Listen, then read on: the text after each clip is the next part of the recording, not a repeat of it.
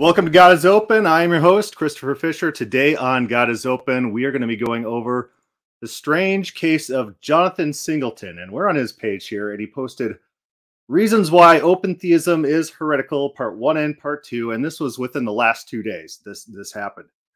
Now, this took me by surprise because I had been previously acquainted with Jonathan Singleton. I had been on his Discord channel for about forever. And I was disfellowshipped like a year or two ago from him because of some sort of disagreement over dispensationalism and atonement or something like that. Well, that came as a shock because this one day I was banned without explanation or reason. So I had to piece all the pieces together. But Jonathan Singleton used to be an open theist. He's been interviewed on Pine Creek's channel as an open theist. And now, well, lo and behold, he's a full-blown Calvinist with these interesting videos, which are mind-blowing. And so I was watching this the other day, and I couldn't help but think, is this guy on drugs? I mean, he was an open theist, and now he comes out with this video in which his arguments are absolute nonsense. His arguments are misrepresentations of open theist beliefs. He misrepresents what I write. He takes articles written by me and says I am saying something that I do not say in those articles. So it makes me question. So is he on drugs? Number two, maybe it could be that he just got involved with Calvinists and wants to be part of their clique. So he has to kind of disingenuously make up reasons that he's disclaiming open theism. Or three, maybe he always has been not the best reader.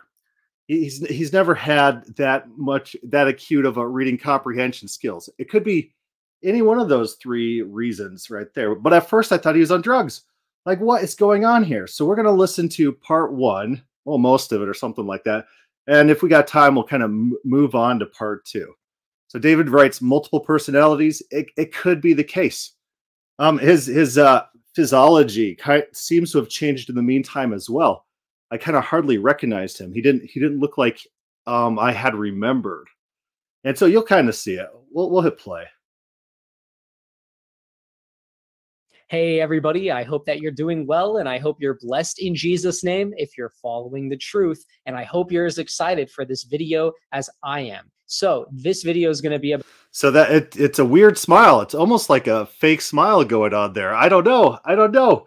We'll see what he says. About open theism, which is the belief that God, and it's a false belief, that God does not exhaustively know the future. My King James only friend has joined the chat, and I like King James, Textus Receptus. Free will decisions of mankind, because a future free will decision cannot be known. This is obviously a very false belief. I'm going to prove this very... So here's the thing. He defines open theism, and how does he define open theism?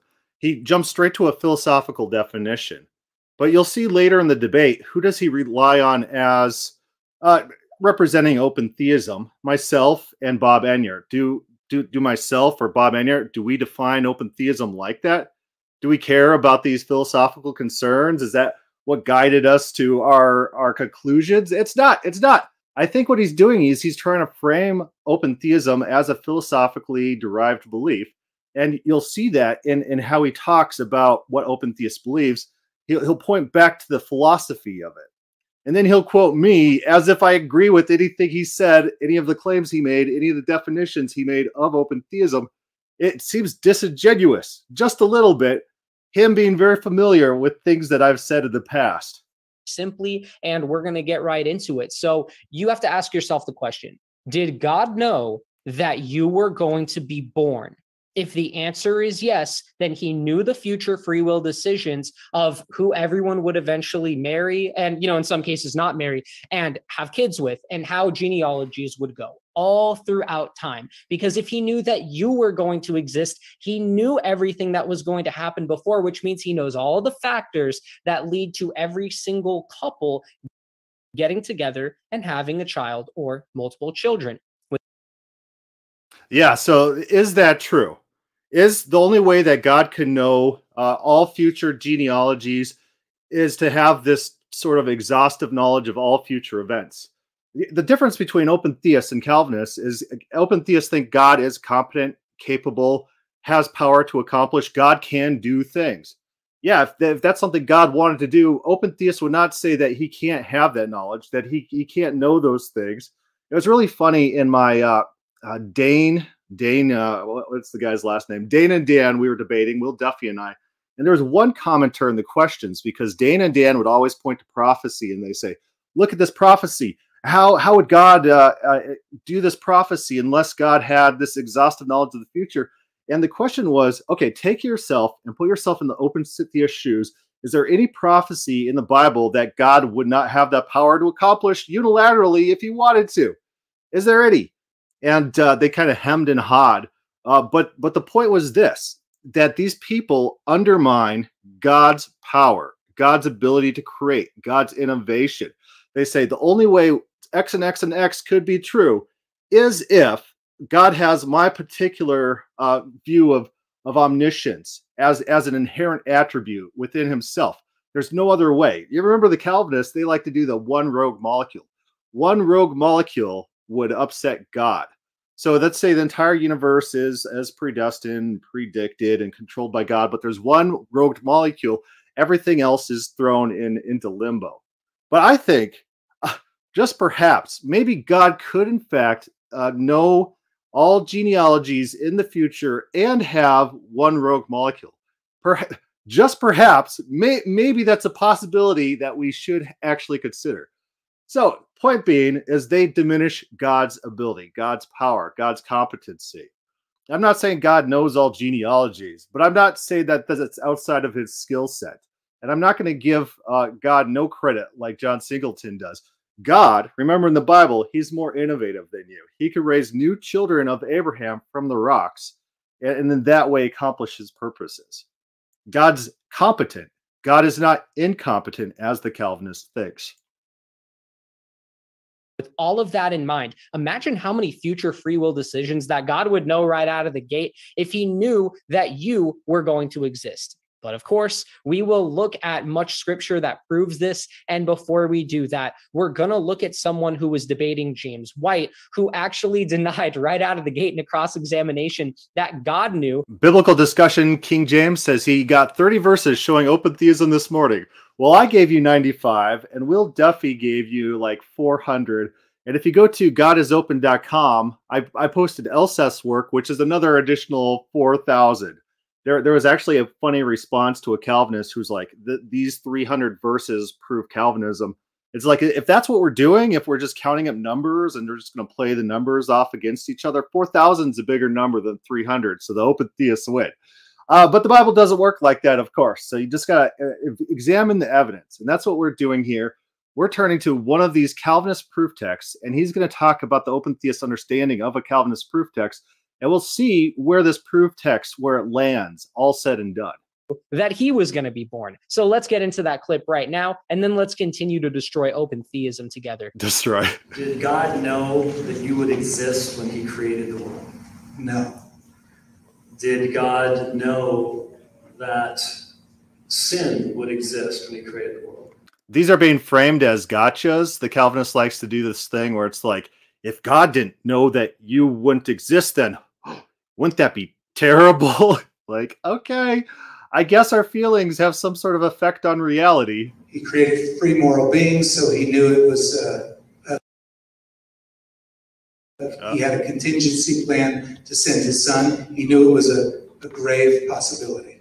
So you just identified the cross as a contingency plan, is that correct? Yeah, if man didn't rebel against God, Jesus wouldn't have died.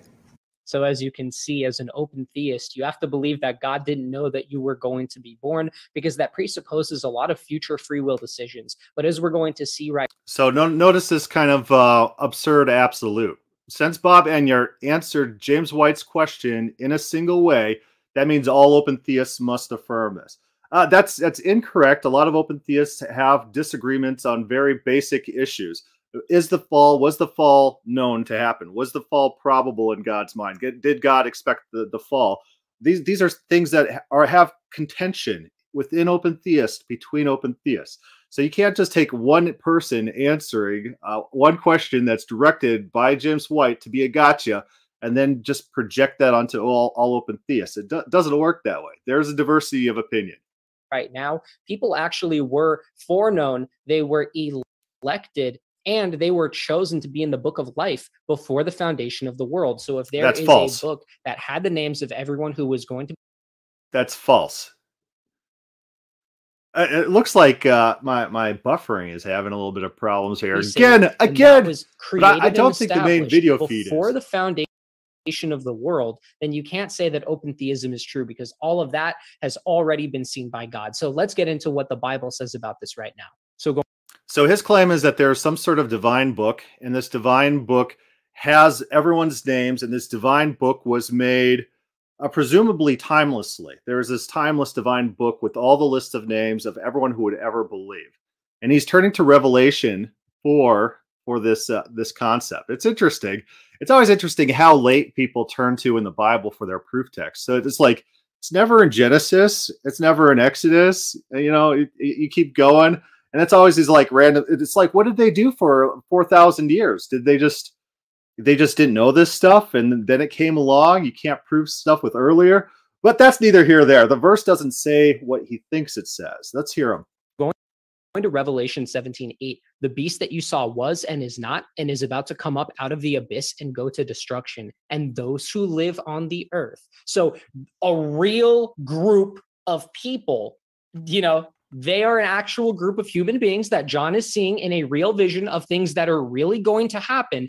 All right, we'll come back to what he just said, but Warren McGrew makes a pretty good point. He says the same people who can't imagine how God is smart and powerful enough to do anything are the same ones who believe that God is unthinking. God's unable to think. So maybe the two go hand in hand. But listen to what our friend Jonathan just said. He just said that in Revelation, basically Revelation operates that John, the writer John, got access to a video camcorder of future events. Does that happen anywhere else in the Bible whatsoever? Like some angel or divinity video camcorders 2,000 years later, and then sends that videotape back to John, and then John visually sees video recordings of the future. This is his claim. Does that happen anywhere else? How about Joseph? Joseph has a vision of the stars and the moon, and also the sun bowing down to him. Did that ever happen? Well, no. His father and brothers did bow to him, but the mother was dead before that happened. So it's kind of a loose vision of the future. How about when he had a vision of these cows? Did God transport him to a farm, and these were actual cows coming out of rivers? No, that was just a vision.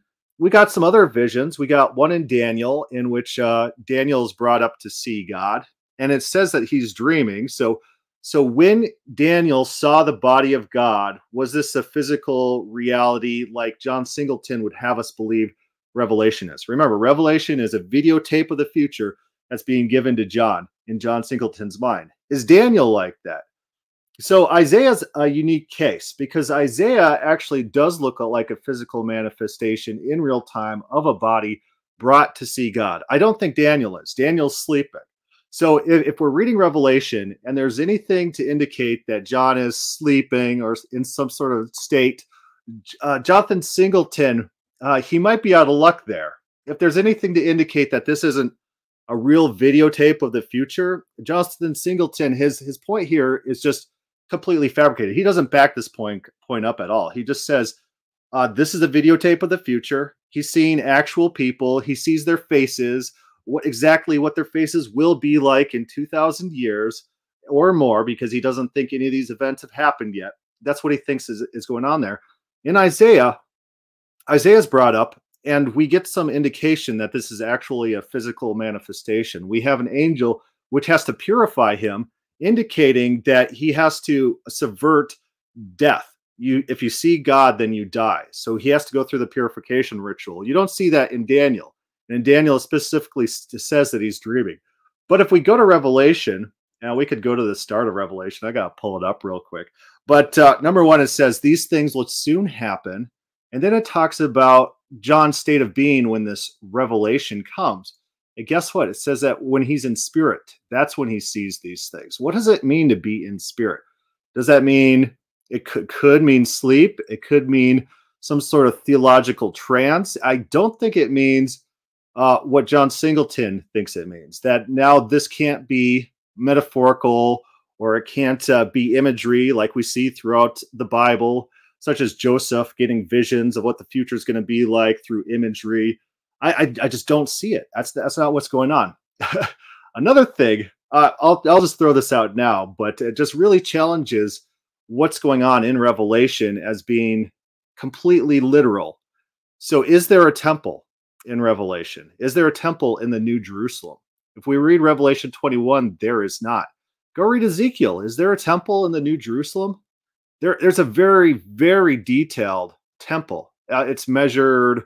The inner walls and outer walls are all described. It's multiple chapters long, a description of the temple in the New Jerusalem.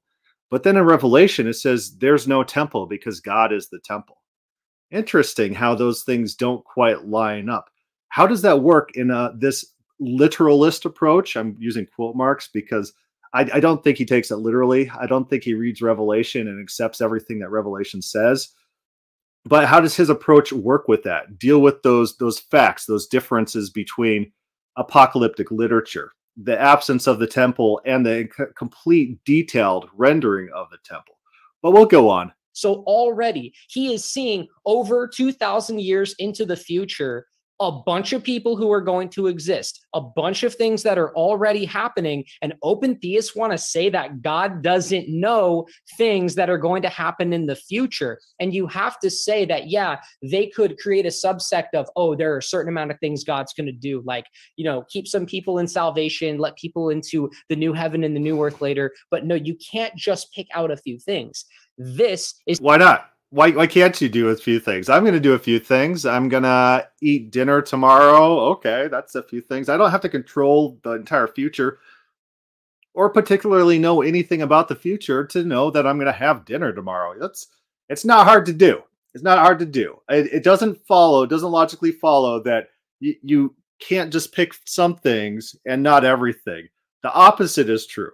We would assume the opposite in our normal experience. Is speaking about the entire course of human events that has a lot to do with future free will decisions. Because even according to open theists, God flooded the world because of future free will decisions, and they don't believe he knew he was going to do that. So how could God know, according to their logic, that all of this was going to happen exactly? And how could God show this to John exactly? So notice the smuggled assumptions again. He says, oh, we're returning to Revelation, and it has to be this exact thing that I say, a video recording of the future, where we get that it's nowhere else in Scripture. Every time else we get visions and prophecy of the future and future events, it's always contingent. It's also always with a lot of symbolic imagery, in which different symbols mean different things. Like even the statue that of Daniel's statue that talks about the different empires. This is not a literal, real statue that he's viewing. There's a lot of imagery in visions. And so it's not a movie of the future. There's nothing to suggest that. This is a very speculative claim, one that's unproven, and one he really needs to be true, because that's how he's trying to prove open theism false. Nowhere in here does it say that this is a video of the future. You know, with an open theist viewpoint where you can't, you know, where God can't know all future free will decisions. That's insanity. But before I even continue there, let's look at another heretical explanation of how an open theist tries to answer this question. And one thing I want to say about that too, right? Miss London Dude says it's like a stalemate to try to use the Bible to argue for either position. It's a natural theology debate, not a biblical one. It just depends on what proof text you put at the base of the systematic.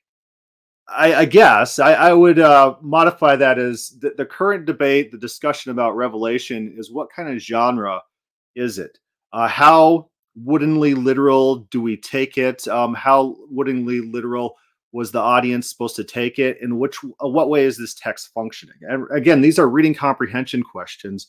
He doesn't seem to be asking and answering the reading comprehension questions. And it's interesting to me that he's going to go ahead and straw man and claim things that aren't accurate or true, things that about what I believe. We'll go ahead and see that.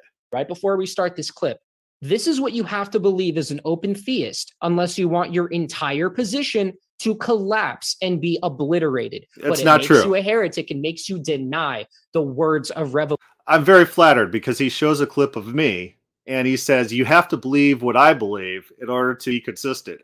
I'm very flattered, but that is not the case. There are other options. Which is a damnable offense. That being stated, let's continue to the clip.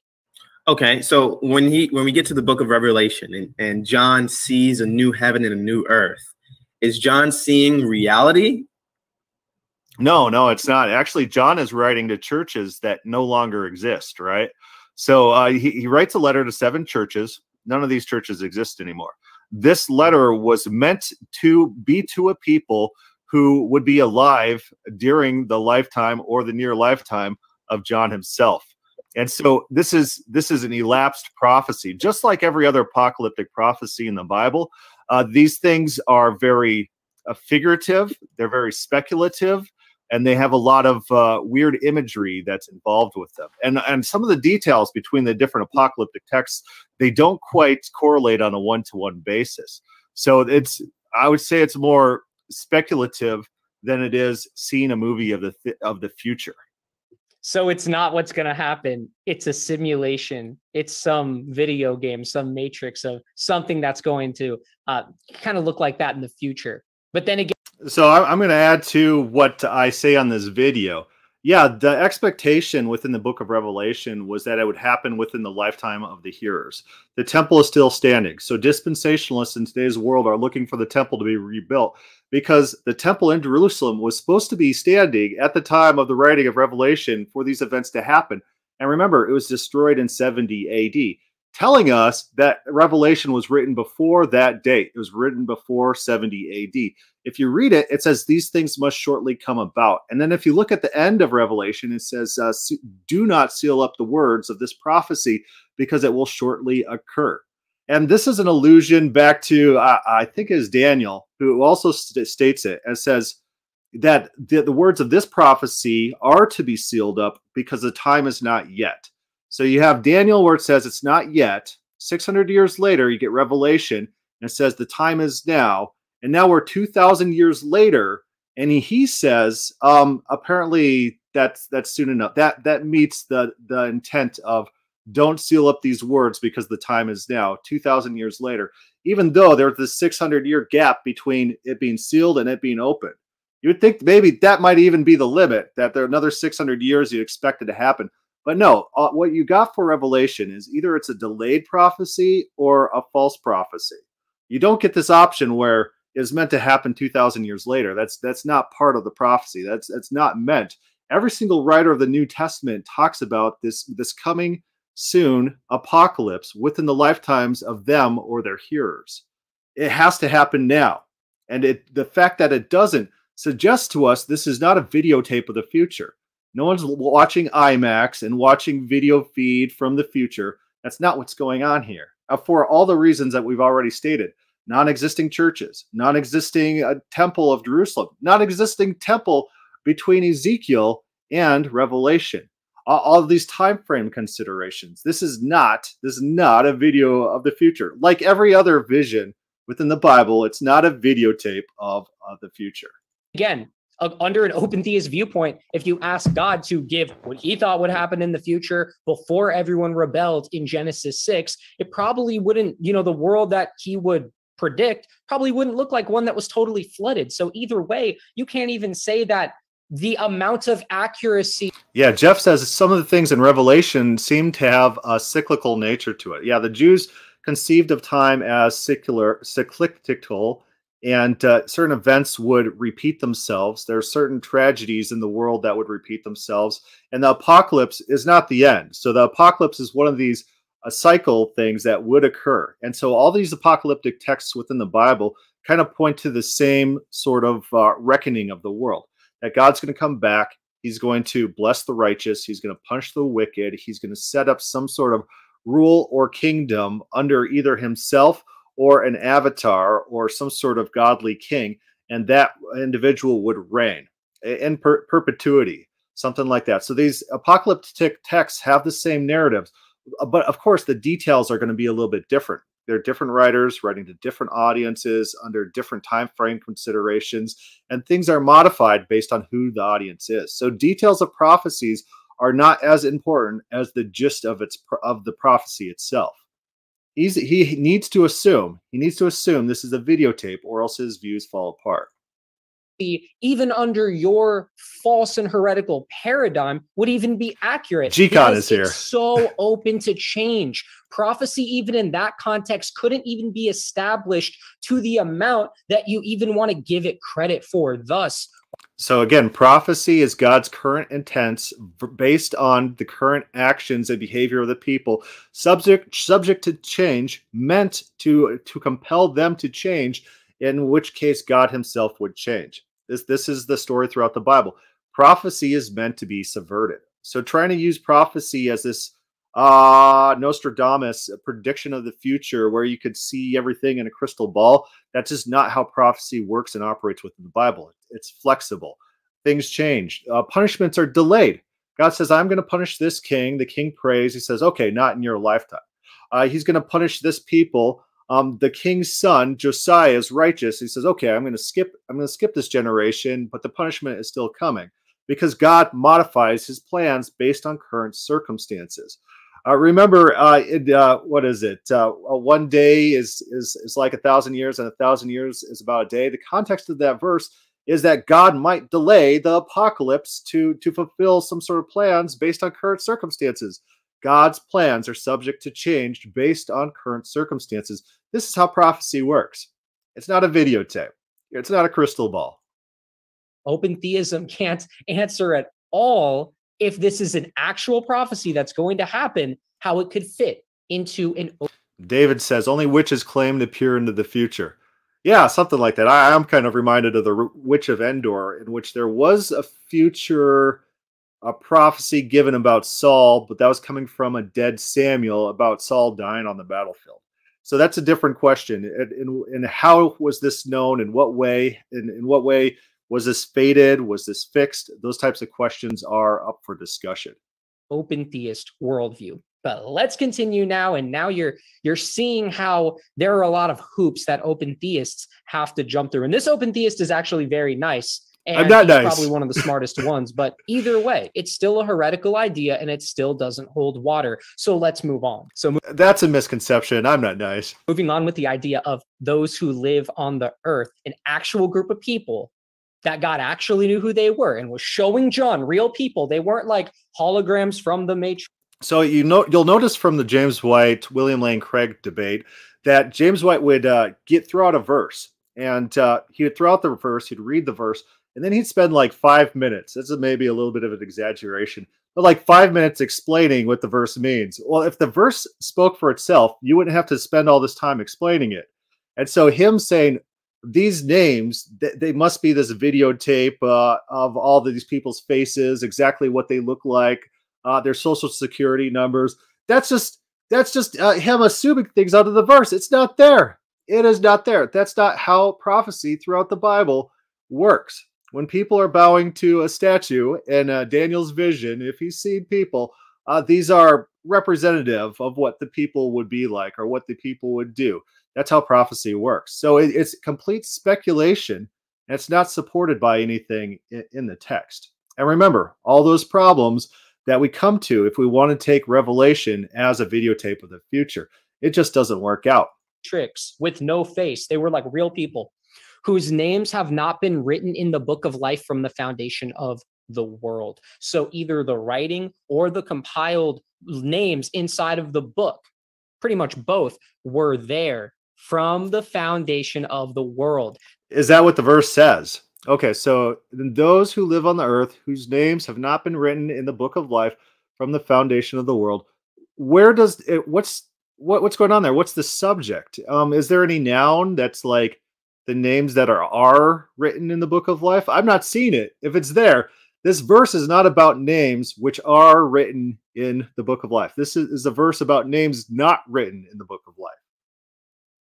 There's no doubt about this. And actually, this is even affirmed on an open theist website where they state that in Revelation 13:8, they don't like the wording that Jesus Christ was slain from the foundation of the world, because then God would have known that Adam was going to sin. So that's again where he does this philosophical projection. So he has to mind read, hallucinate my motivations for believing that the phrase is not the lamb is slain from the foundation of the world. No, my actual reasons is I don't think that's in the mindset of the author. I think that the text is fairly clear based on the wording of Revelation that the lamb slain is modifying the book. It's the book of the lamb slain. There's various divine books throughout the Bible. They have different names and different purposes. And we even see a very brand new book written, in Malachi 3, a Calvinist proof text stronghold, where the people, they're afraid. I've explained this many times, the context of what's going on here. So there's righteous people, and they're in Israel, and they're afraid that God's going to come back when he judges the wicked, and then accidentally, because they're not Calvinists, they're not Arminian, they think God doesn't even have present knowledge. This is their mindset. They think God's going to accidentally punish them when God returns. And to alleviate this fear, God says, okay, we're going to alleviate this fear. We're going to make a brand new book. We're going to open it up and write your names in it. That way, you can be assured you're not going to be accidentally punished when I return. This is what happens in Malachi 3. A new book is written. And so I don't think that there's anything in this verse saying that there's a book of the lamb slain that's been existing since time eternal. I don't think anything like that. And remember, he made the claim that both that I think that this is a book that existed from the foundation of the world, and the claim that I think there's been names in it from the foundation of the world. Both of those are inaccurate. I don't believe those. Nothing I write in these paragraphs states that. Again, the verses that we're looking at are about names not written. So let's say I say something like, all the people who have ever existed whose photographs are not in my family photography album, those people will not be invited to my family reunion. Does that mean my family photography album was eternal? Has existed as long as the people whose pictures are not in my family album? That's not what it means at all. That just means that I'm limiting my family reunion to people whose pictures are in my family album. And if I have a kid and I take a picture of him, I might add that to the book. If someone dies, I might pull it out, something like that. But again, the verses are not about names that are written. It's about people not being added to the book of life. And so what would this mean? Basically, this means that all the unbelievers alive at the time of this event, all those people, regardless, they're the ones that are going to be wondering. They're the ones who are not going to know what's going on because they're not the elect. They're not the believers. They're not the God-fearers. And so they're going to marvel. They're not prepped for this. That's what it means. Say instead of Jesus being slain from the foundation of the world, they say that the book of life and the names written were written. Idol Killer says, James White agrees with my interpretation of Revelation 13:8. Well, I should hope so, because that's the rational one. But how you know this, you must have gone through a lot of individual pain and suffering to watch James White long enough to find that tidbit. Again, one of my theories here is Germany loves David Hasselhoff, and Idol Killer is a sadomasochist and likes to inflict punishment on himself. So those are the two maxims that are from God is open. From the foundation of the world to get away from the ultimate. Yeah, Idol Killer also makes a very, very stellar point that the word is apo. So often you'll see Calvinists try to say all the names which have not been written in the book of life before the foundation of the world. They'll use pro, like before. But if you look at the critical text of the New Testament and you look at the majority text, all of them say apo. All of them are since the foundation of the world. And so it operates like a summation, like an addition. And so there's another verse out there that says that all the blood of the saints from the foundation of the world are going to be accounted against you, Israel. And how that's working is it's a summation. So you take the foundation of the world, and then you take now, and then you add up all that blood between those two time points, and that's the blood that's going to be accounted against them. It's like since it started raining, I have not grabbed an umbrella. That doesn't mean before it started raining, I didn't grab an umbrella. Even if I did grab an umbrella, since it started raining, I grabbed an umbrella. That doesn't mean I grabbed an umbrella before it started raining. It means sometime between when it started raining and now I grabbed the umbrella. That's how this is functioning. These names have not been added to the book of life since the foundation of the world. That time period between these two events. That's how it operates. Idol Killer says he accused me of heresy for holding this view, so he spent 15 minutes to refute me. Ended up affirming this. Fantastic. I'm glad you're suffering for us. Ultimate knowledge that the fall was going to occur and that everything was going to occur with Jesus's crucifixion and resurrection exactly in the way that it happened, even though the book of Acts clearly states right here that all of that was also predestined as well, which means that. So we jump from one hijacking of a word to another hijacking of the word. Often the prefix pro, you got pro orizo, which is translated predestined, prognosko, which is foreknew. Often that's just saying this event that we're describing right now happened beforehand. So when the Jews foreknew Paul, that means they knew him previous till today. When other writers use the word pro orizo, that means in the past, someone specified something at the time of the event that we're discussing. So very easily, Acts 4:27 about, it says, for truly in this city we're gathered together against your holy servants, Jesus, who you anointed, both Herod and Pontius Pilate, along with the Gentiles and the peoples of Israel, to do whatever your hand and purpose predestined to occur. Very easily, that means whatever you decided at that exact moment to occur. You were guiding events. You were seeing what events were going on, God was, and then he brought things to their proper end, which is the typical biblical view we'll see throughout the Bible, that God operates in real time and decides things and moves his prophecies. He moves his what he intends to do. He changes his mind based on current circumstances. So again, the hijacking of words, predestination, pro orizo, foreknowledge, prognosko. Again, most often in the Bible, they refer to something was done previously at the time of the event that's happening in the context. That God was doing enough through his sovereignty throughout time to make sure that that event occurred. That's a very clear example of how open theism has no answers for future free will decisions and future plans that would be contingent on a libertarian free will decision if those were a thing. With that being said, let's wrap up this first verse, that these names were written in the book of life from the foundation of the world. That means so 2 times within the book of Revelation, it talks about names being added and removed from the book of life. And elsewhere in early Christian texts, we have the same functionality where names are added and removed from the book of life. Revelation, at the beginning of the book, it talks about your names are going to be secure, not going to be blotted out. And at the end, it says, if you do this, then your names will be blotted out, which it depends on your interpretation. It depends whether you're using the majority text or the critical text, whether it's the book of life or the tree of life that they're talking about. Either or works in context. But again, their idea when they're writing these things down is that this is a dynamic book. And so he's not proving what he's setting out to prove.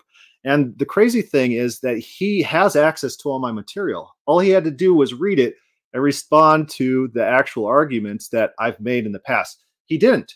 He has this whole video of me talking about why Revelation can't be a movie of the future, and instead it's a hand wave. It's like open theists believe that. Isn't that awful? Ha! I refuted open theism.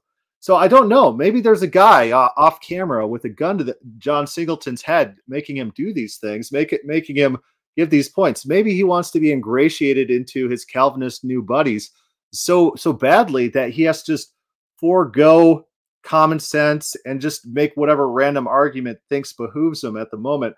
Or maybe it's our third option, that he just never was able to read. By coincidence, he was an open theist, but that it shaded because he's not reading consistently. So we're going to jump now real quick. I don't know how long we've gone so far, 40 minutes, but this is actually pretty funny too. This hey everybody, I hope that you're doing this hyperliteralism and Genesis, which is his second video refuting open theism. We'll start. And I hope you're blessed in Jesus' name if you're following the truth. And if you follow open theism, you are not following the truth and you need to repent. Yeah, who are you trying to convince, us or yourself? Because this is a really crazy doctrine and we are going to get into it once again, ladies and gentlemen. So let's do it.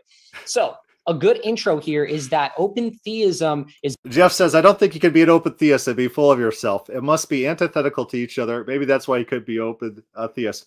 I have more faith in humanity, our diversity of opinion, thought, and ideas that pretty much anyone could have any intellectual position. So I wouldn't put it past open theists to also be self-righteous and very egotistical. I wouldn't do that. But that is a pretty funny point. Is very hyper literal with their biblical interpretation in order to have a very like woodenly literal reading of the text. Yes, that's woodenly literal. When Jesus says he's a door, I think he's like made out of wood. Woodenly literal. They sacrifice God's qualities and his deity attributes. And this is really apparent, especially when you go to something like Genesis 3, when God says, where are you? When he's trying to draw Adam out of his hiding and his shame. And a lot of open theists will say, well, this is a known answer question. It's pretty obvious that God knew where Adam was. Maybe some really hyper ones say he didn't. But for the most part, they say, no, he did, but he was just using this phrase to get him out of his hiding.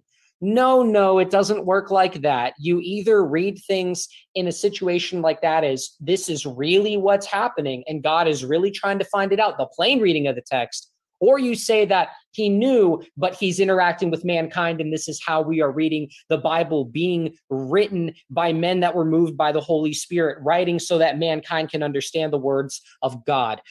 So let's stop right there. Notice how insane that is. So basically his claim is that every question in the Bible, because Genesis 3, if you read it, there's nothing that says God didn't know where they're at. He has to speculate that open theists must affirm that God didn't know where that they're at because he asked the question, where are you? Which is completely false. Human language doesn't work that way. So when Paul says, why, or how can the pot say to the potter, why have you made me thus way? Or who can respond to God? Who can reply to God? He's not like inquiring information. He's not like saying, can you give me a list of names who can reply to God? I'd like to talk to those guys to talk to God on my behalf. No, it's a rhetorical question. There's a purpose in the question, and the question isn't to acquire information. So just because you see a question mark, it doesn't mean that the person's ignorant of what's going on there. This guy must have a real problem watching police interviews or watching a TV show in which cops are trying to trip up the criminals. And they're like, where were you on Saturday night? And they have like videotape of the guy, like he's at like Best Buy or something.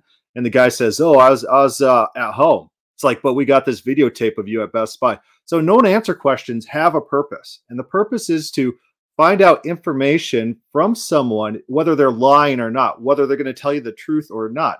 So easily Genesis 3 could be a known answer question. This is a common conversation technique used the world around. Questions are not only used to acquire information, not even within the Bible.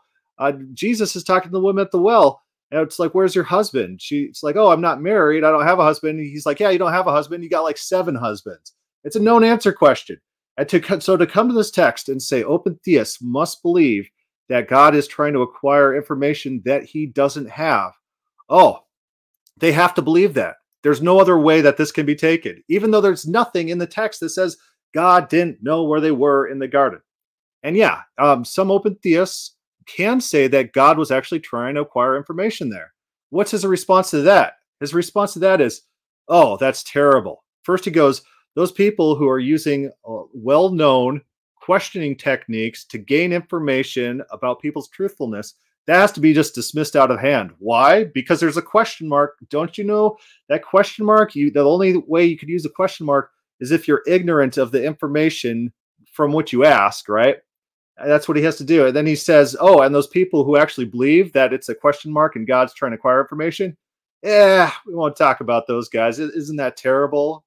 Those guys are awful. Refuted. And then he puts a big refuted in his title. He's like, refuted. I don't have to do anything else. Game over. Where do I get my prize? Gold star. With all that being said, we're going to get into another devastating verse for open theists that Greg says never talk to the cops. It's actually true. There's a story going around on Twitter today about an ex-Marine who had witnessed a murder, and the FBI tried to pin it on him, even though he had no spalling from the bullet, and he didn't have any weapon or anything like that. And there's gang activity in the area with known people who had armed robbery on their records.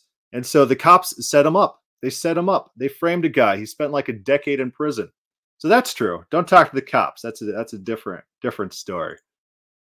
Many of them that want to remain consistent try to keep on that straight hyperliteral path, but unfortunately doesn't really work out for them. Hyperliteralism is a really bad way to treat the Bible. I don't think anyone actually treats the Bible hyper literally. So when Jesus says, I am the door, no one thinks he's like made out of wood and then you like turn a knob or something and then you can push him open and he swings on hinges. No one thinks that. So the proper standard is, what would a reasonable person reading this per the genre think is happening in this passage? So if you're reading a detective crime novel and the cop's questioning the guy, where were you on Saturday night? You don't just automatically assume the cop doesn't know. No, it's a possibility that you have to, maybe the cop does know, maybe the cop doesn't know. You'd have to look for other evidence to figure out what's going on. And that might actually lead you to conclude what type of question this is. So if there's other evidence that shows you that the cop does know what that guy was doing, then you say, oh, she's trying to figure out if this guy is lying or not. You don't say, oh, I know this cop is omniscient, and so this question is just a facade and it doesn't actually exist. It doesn't serve any purpose except for to be some sort of mockery of history where people just go through these mock actions without any that's not what you do. That's not what you do. Whatever the genre is, you try to read it to try to figure out the intent. If Genesis is supposed to be history, if it's supposed to be historical, we should probably treat it like it's historical and try to understand idioms and figures of speech and metaphors. And idioms and figures of speech and metaphors, they have meaning. They don't mean nothing. You can't say, oh, God repents. That's just an idiom, therefore we could just ignore it. It doesn't have meaning. Idioms have meaning. What does it mean? What's it communicating to the audience? What are they meant to walk away with? Are they meant to walk away with a literal picture of what's going on? And what book was I just reading again? Again, because it's a pretty good book. It was The Religion of the Semites, I think it was, where he goes through and points out that in the ancient mind, there was no hard delineation between metaphor and reality. That there's quite a lot of overlap in those categories. And so we have to consider that. To show you why that is. So in Genesis 18:20-21, and we're going to get into the context of this verse later, the Lord said, the outcry of Sodom and Gomorrah is indeed great, and their sin is exceedingly grave. I will go down now and see whether they have done entirely as the outcry. So Brian, he writes, notice how this guy said that open theism discounts God's deity. He's trying to conflate deity with sovereignty. It's either intentional or he has no categorical understandings. Yeah, not only that, but he has all these categories for God, and that is the overall textual, that's the interpretive lens in which all scripture is interpreted, rather than historical critical. He doesn't think that somebody with no understanding of the Bible could come to the Bible and pick it up and figure out what's going on. He needs this lens to come to the scriptures. I think you could take a completely neutral, non-Christian historian who pores over these texts, and they are able to come to an accurate or mostly accurate understanding of what this text was meant to communicate to its respective audience. I take the historical, the critical, the canonical criticism approach, that the end copy of the Bible we have now, was written for a purpose to an audience that we could look at and we could understand and we could come to knowledge of. You don't have to come with all these categories that don't exist in the Bible. Timelessness, simplicity, even William Lane Craig, neo-Miltonism. You don't have to come to the Bible with these constructs. You could actually just read the text and figure out what's going on. Which has come to me indicates.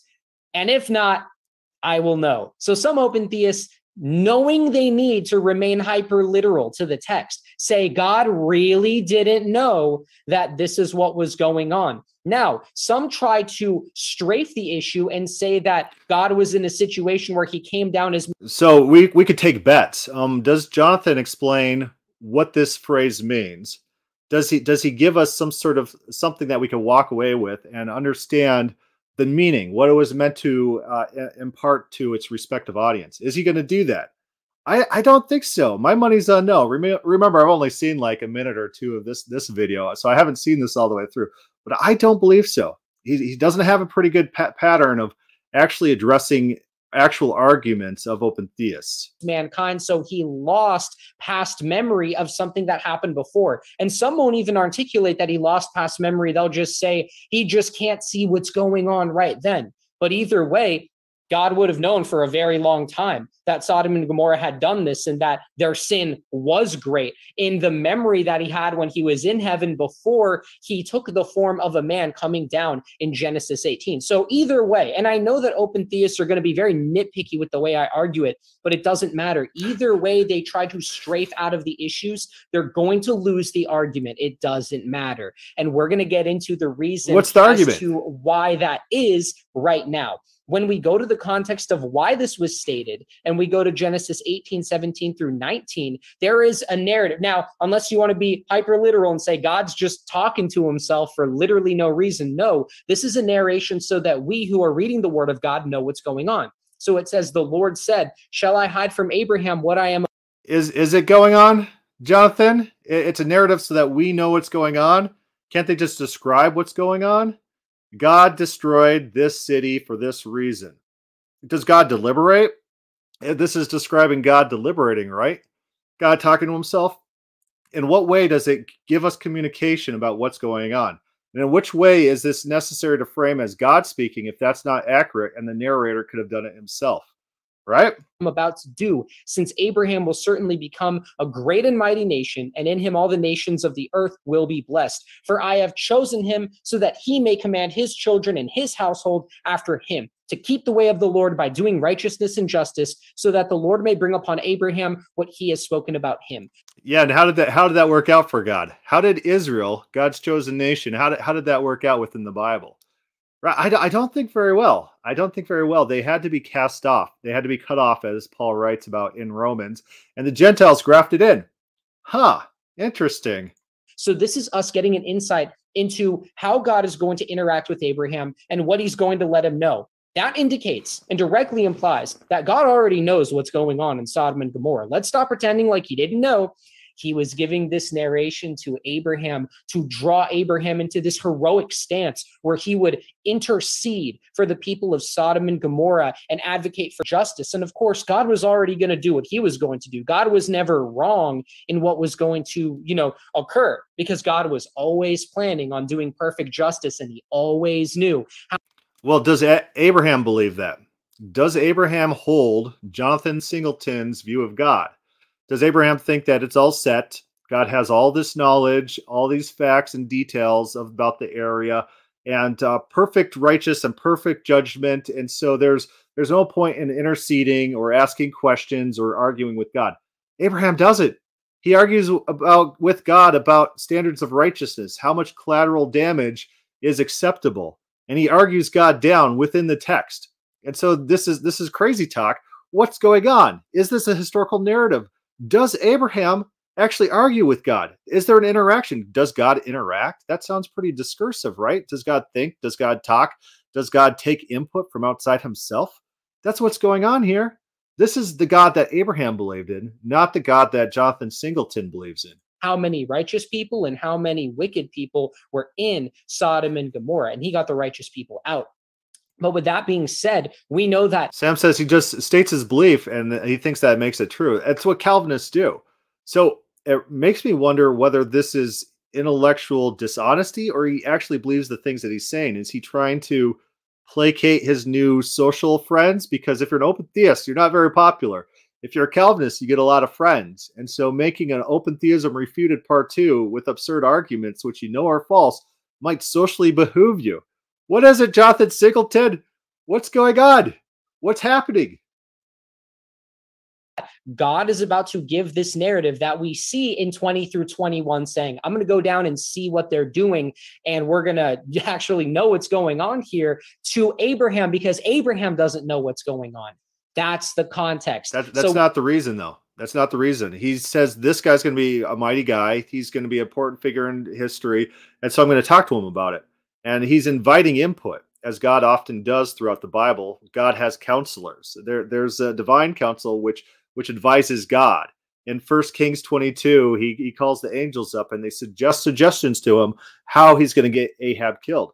God is a God who takes advice, takes counsel, listens to people's concerns, cares about their concerns, and changes accordingly. I don't think that Sodom and Gomorrah would have been saved. Lot and his family would have been saved if Abraham had not intervened. And I think that's what the text is going for, that Abraham can affect God, that his prayers and intercession can move God to change God's desires and plans and standards. We know that this is God telling Abraham what's happening. We know that from Genesis 18:23, because Abraham approached and said, will you indeed sweep away the righteous with the wicked? And then they get into, hey, if there's 50 righteous people here, are you still going to destroy it? And it goes down and down from there. With all of that in mind. So if Abraham thought that he wasn't arguing, why wouldn't he just say, hey, God, how many righteous people are there in the city? And then say, oh, are you going to destroy the city for that amount? No, Abraham doesn't have Jonathan Singleton's views about God. He has a view that God's actually going to go check what's going on in the city, and then based on the number of righteous, will make a decision whether to spare or destroy the city. And he actually tries to accomplish something. And throughout the narrative, he keeps saying, don't be angry at me. Remember, Moses does this too in Exodus 3 and 4, where he keeps pressing it back against God. He's like, don't be mad, don't be mad. And God gets real mad, because Moses is pushing back, and then God has to change his plans and give Moses all sorts of considerations, and then finally goes back on what he said he's going to do. He said, Moses, you're going to be my mouth. And Moses kept being whiny. And then God's like, no, never mind. I'm sending your brother instead. He changes his plan based on inputs of people. That's what happens. That's how these things work. We know the context of Genesis 18:20 through 21 is God having this interaction. It's just with play Abraham, acting, Sam, right? Just like in the situation with Moses, where Moses intercedes for the people, and I believe it's Exodus chapter 32. I remember using that one as an open theist. It's so embarrassing now, such a stupid doctrine. But right here, we can clearly see that it's a setup in order to inform Abraham of what's going on. Now, before we get into a lot of the biblical narrative, clearly seeing that God knows everything that's currently going on. Hebrews 4:13, there's no creature hidden from his sight, but all things are open and laid bare to the eyes of him. Yeah, so how does God acquire information in this verse, Jonathan Singleton? Does God acquire information? What's going on here? Does God have eyes and have a visual? Everything's in his sight. Is that what's going on in this verse? I don't think you believe your own proof text. To whom we must answer. And there are other verses too, like the eyes. We're spinning here. It's loaded on me, but there's other verses as well. Every place, watching the evil and the good. Oh, apparently, yeah, God's eyes are in every place, watching the evil and good. Oh, let's see what he says about this. Apparently, they're not. Apparently, they're not. Yeah, you don't believe God has eyes, and you don't think they're watching things. You think God has this inherent ungenerated knowledge, and which is non-discursive, which doesn't have it's not dependent on reality. Reality is independent of God's knowledge of reality. That they're co-true, but not dependent on one another. And so, yeah, God has eyes and they watch the world. And often in the Bible, eyes are associated with angels. And so Proverbs 15:3 could go either way, that maybe these eyes are like the 7 eyes of Zechariah and the angels that are described in the beginning of Job, which go to and fro on the earth and then report back to God. It could be that. It could be just a general omniscience claim like Hebrews 4:13. But you don't seem to actually acknowledge the fact that there are these types of statements in regards to human beings. Human beings know all things. King David has all knowledge of the earth. The king of Tyre, he knows all the secrets of the hearts. The writer of Ecclesiastes has perfect knowledge, right? He's seen all things on earth. The writer of Ecclesiastes have seen all things on earth. But you're not going to take these phrases in a consistent way or acknowledge that they exist. It'd undermine your point. According to the open theist. So Greg says a lot of eyes. Yeah, so it's actually interesting that there is a book that I have on Ezekiel that talks about the eye motif in ancient Near East religions. Often you'd find maybe like the wheel of eyes like you see in Ezekiel, I believe it is, eyes would symbolize a type of omniscience in ancient deities. Janus had a face in the back of his head, multiple eyes. Marduk had, I think his Marduk had several sets of eyes. The eye motif, the multiple eye motif, has symbolized omniscience in these various deities. And so we have to also look at that type of imagery. Is it imagery? Is it accurate? Is it, are we seeing videotape or are we seeing imagery? Those are good questions. And according to the open theist, things are not open and laid bare to the eyes of him to whom we must give an account. No open theist is going to say that. Either he didn't see what was going on, or some of them try to argue that God literally forgot what was going on, that he saw it and he was like, oh, that's so bad, I'm not going to remember it. But then he wouldn't be. I doubt you're going to find anyone who takes that position, but it is a possibility. Maybe if you search long and hard enough, you might find that. Able to judge it later, because then who's going to remind him? Which brings First Corinthians 4:5 to light. Therefore, do not go on passing judgment before the time, but wait until the Lord comes, who will both bring to light the things hidden in the darkness and disclose the motives of human hearts. So he's going to bring all that to light. Who's going to remind him if the open theist is right and God? So again, this is one of those arguments where it's, I can't conceive of a way God can do something, therefore God can't. My system must be true because I don't have the mental capacity to think how a God with infinite resources could categorize our sin unless he absolutely knows it for exactitude. He couldn't have like video recording software everywhere.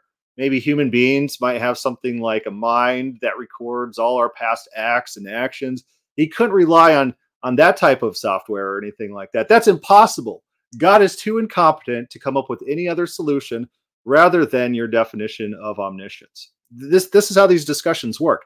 These people think God is incompetent. They think he's incapable. This is Calvinism. They have a very low view of God. A view of God that's ridiculously low, in which God is less powerful than normal human beings. God is less powerful than human beings. And you hear that all the time in how they talk. They say, oh, if you decided to follow Jesus, then you're more powerful than God. God needs to have made the decision, or else you're more powerful. What are you talking about? None of this makes any sense. They literally think human beings are more powerful than God. They say either my system's true or people are just really strong. And, one thing you need to do, it's really funny to do, is ask Calvinists, has God ever lost a wrestling match? It'll put them in a panic. They'll want to say no because they don't want God to have lost a wrestling match, and a wrestling match is pretty mundane, right? But in the Bible, he has lost a wrestling match, and so it's instant cognitive dissonance in which their mind they don't know how to react to that question. Chose to forget what was going on. This is insanity. And I'm going to show you that open theists have a very hard time because they're stuck between their lust of using a passage to try to prove. Preach the Word says we can cry anthropomorphic because Paul said God is invisible, yet God is described as in Daniel 7 or Revelation. They use anthropomorphic conveniently. Yeah, Paul says he's avisible, not visible. And so in what way is God invisible or not visible? Is he not visible because seeing him incurs death?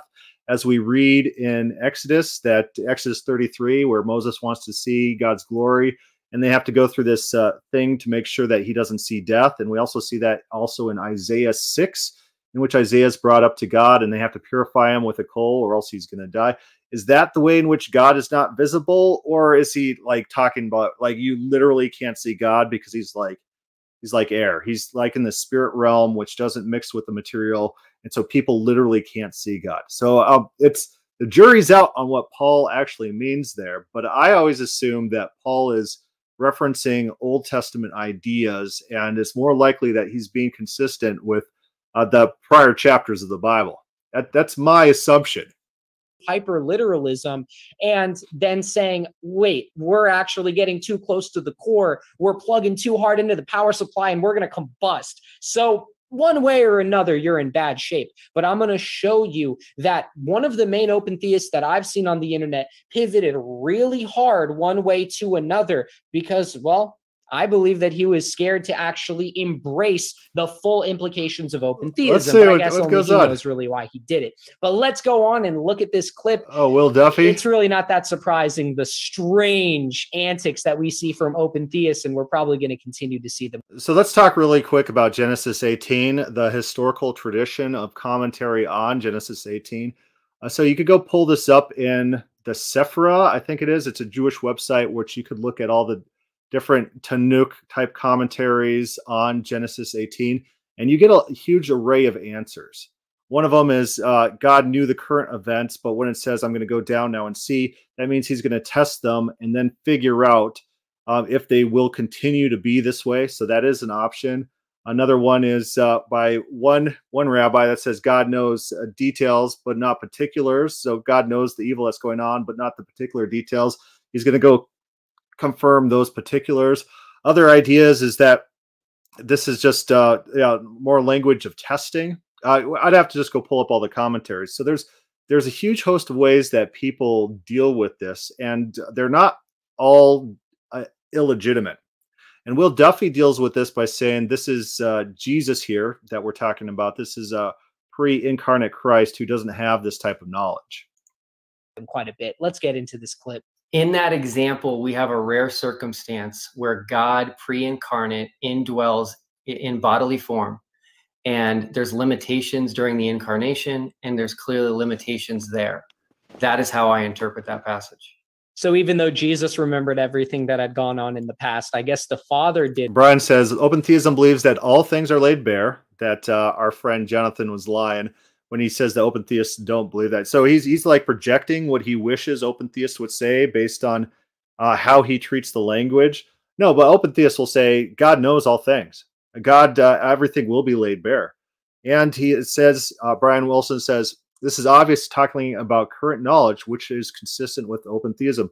Not only that, but a lot of this language is past deeds as well. You guys are sinning. Well, God's watching you.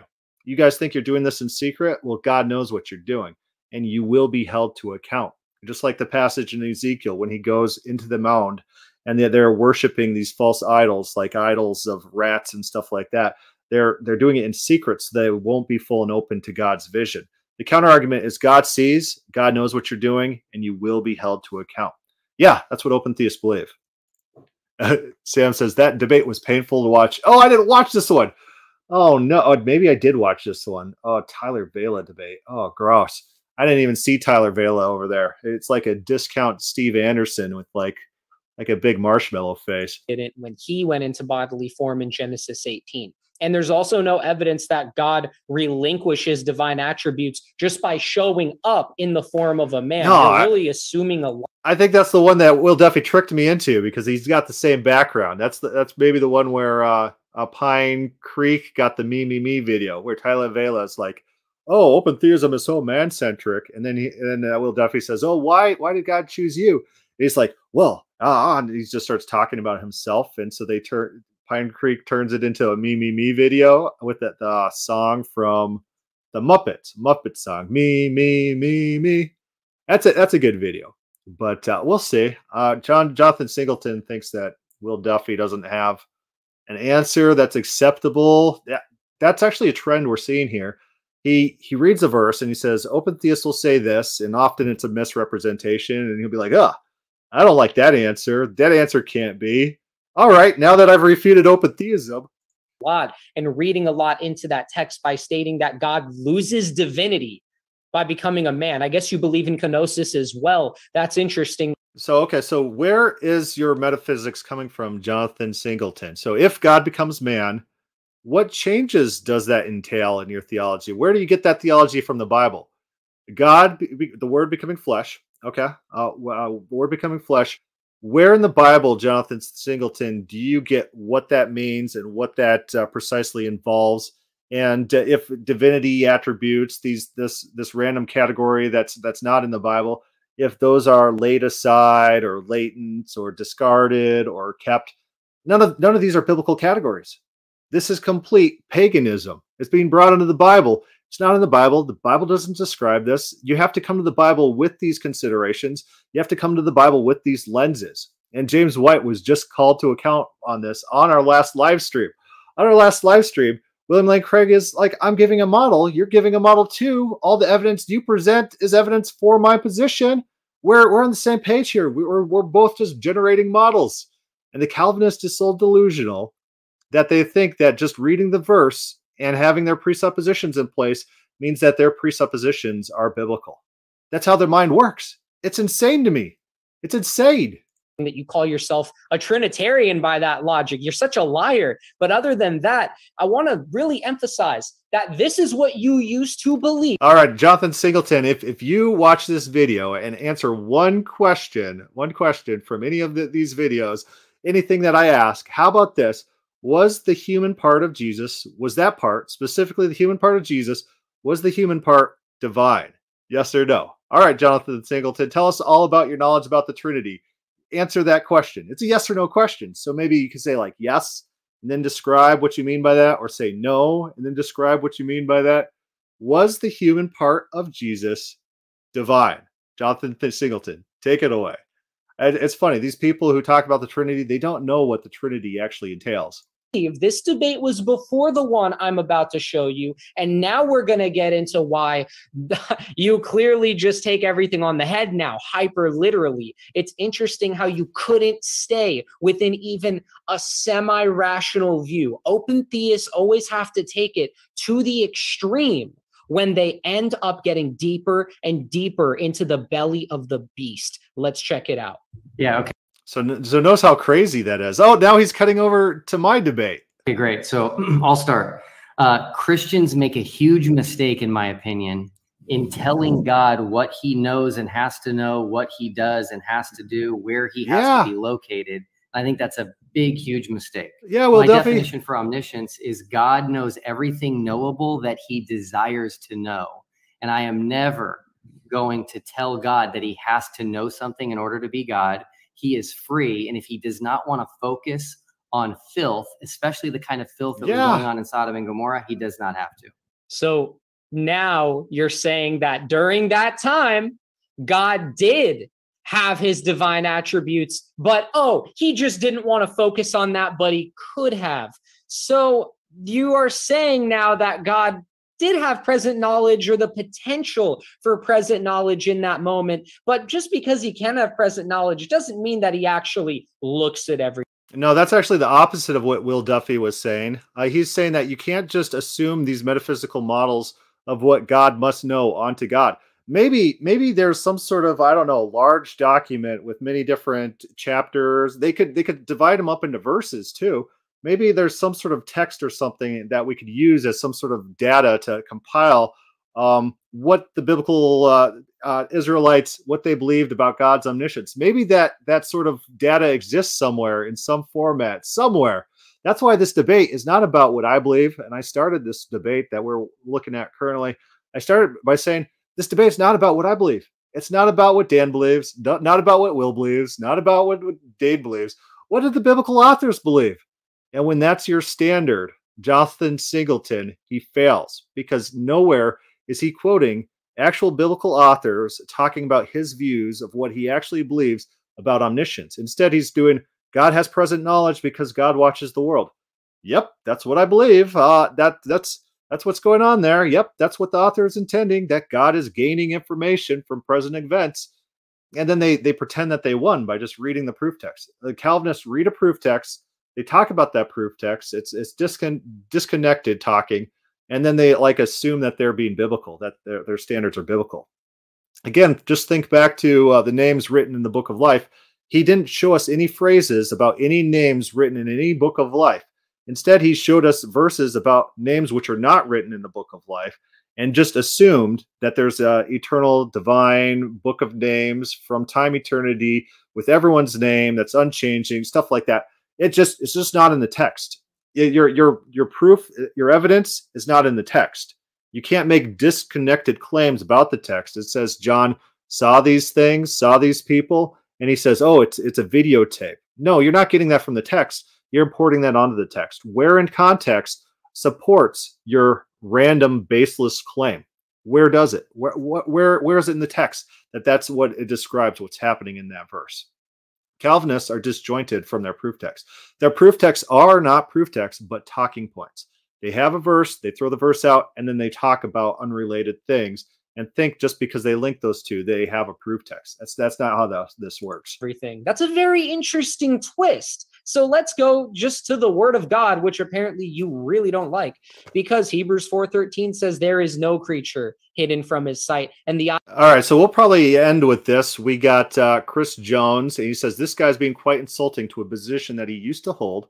Ryan Wilson says, I think we found our new insufferable James White polemicist prodigy. These are all could be accurate. Remember, I hypothesized that now he's in a group of Calvinists, and now he has to do outward signs and symbols and repentances that are public in the Calvinist mindset in order to atone for his past sins of open theism.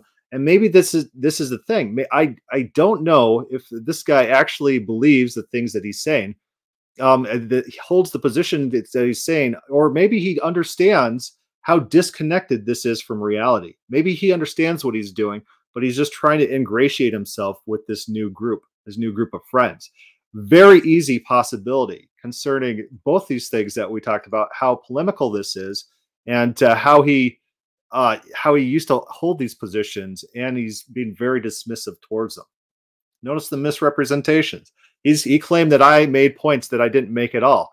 He claimed that I thought that there was an eternal list of names, and that I thought that this book was eternal, the book of names in the book of the Lamb slain. I didn't make any of those claims. So notice how this works. But we're going to cut there for the night. We're at about an hour and 20 minutes, so that's about good. Kind of losing my voice, so we'll cut there. But thanks for watching. And if any questions, comments, put that down below in the comments, or start a thread on the God is Open Facebook page. Till next time.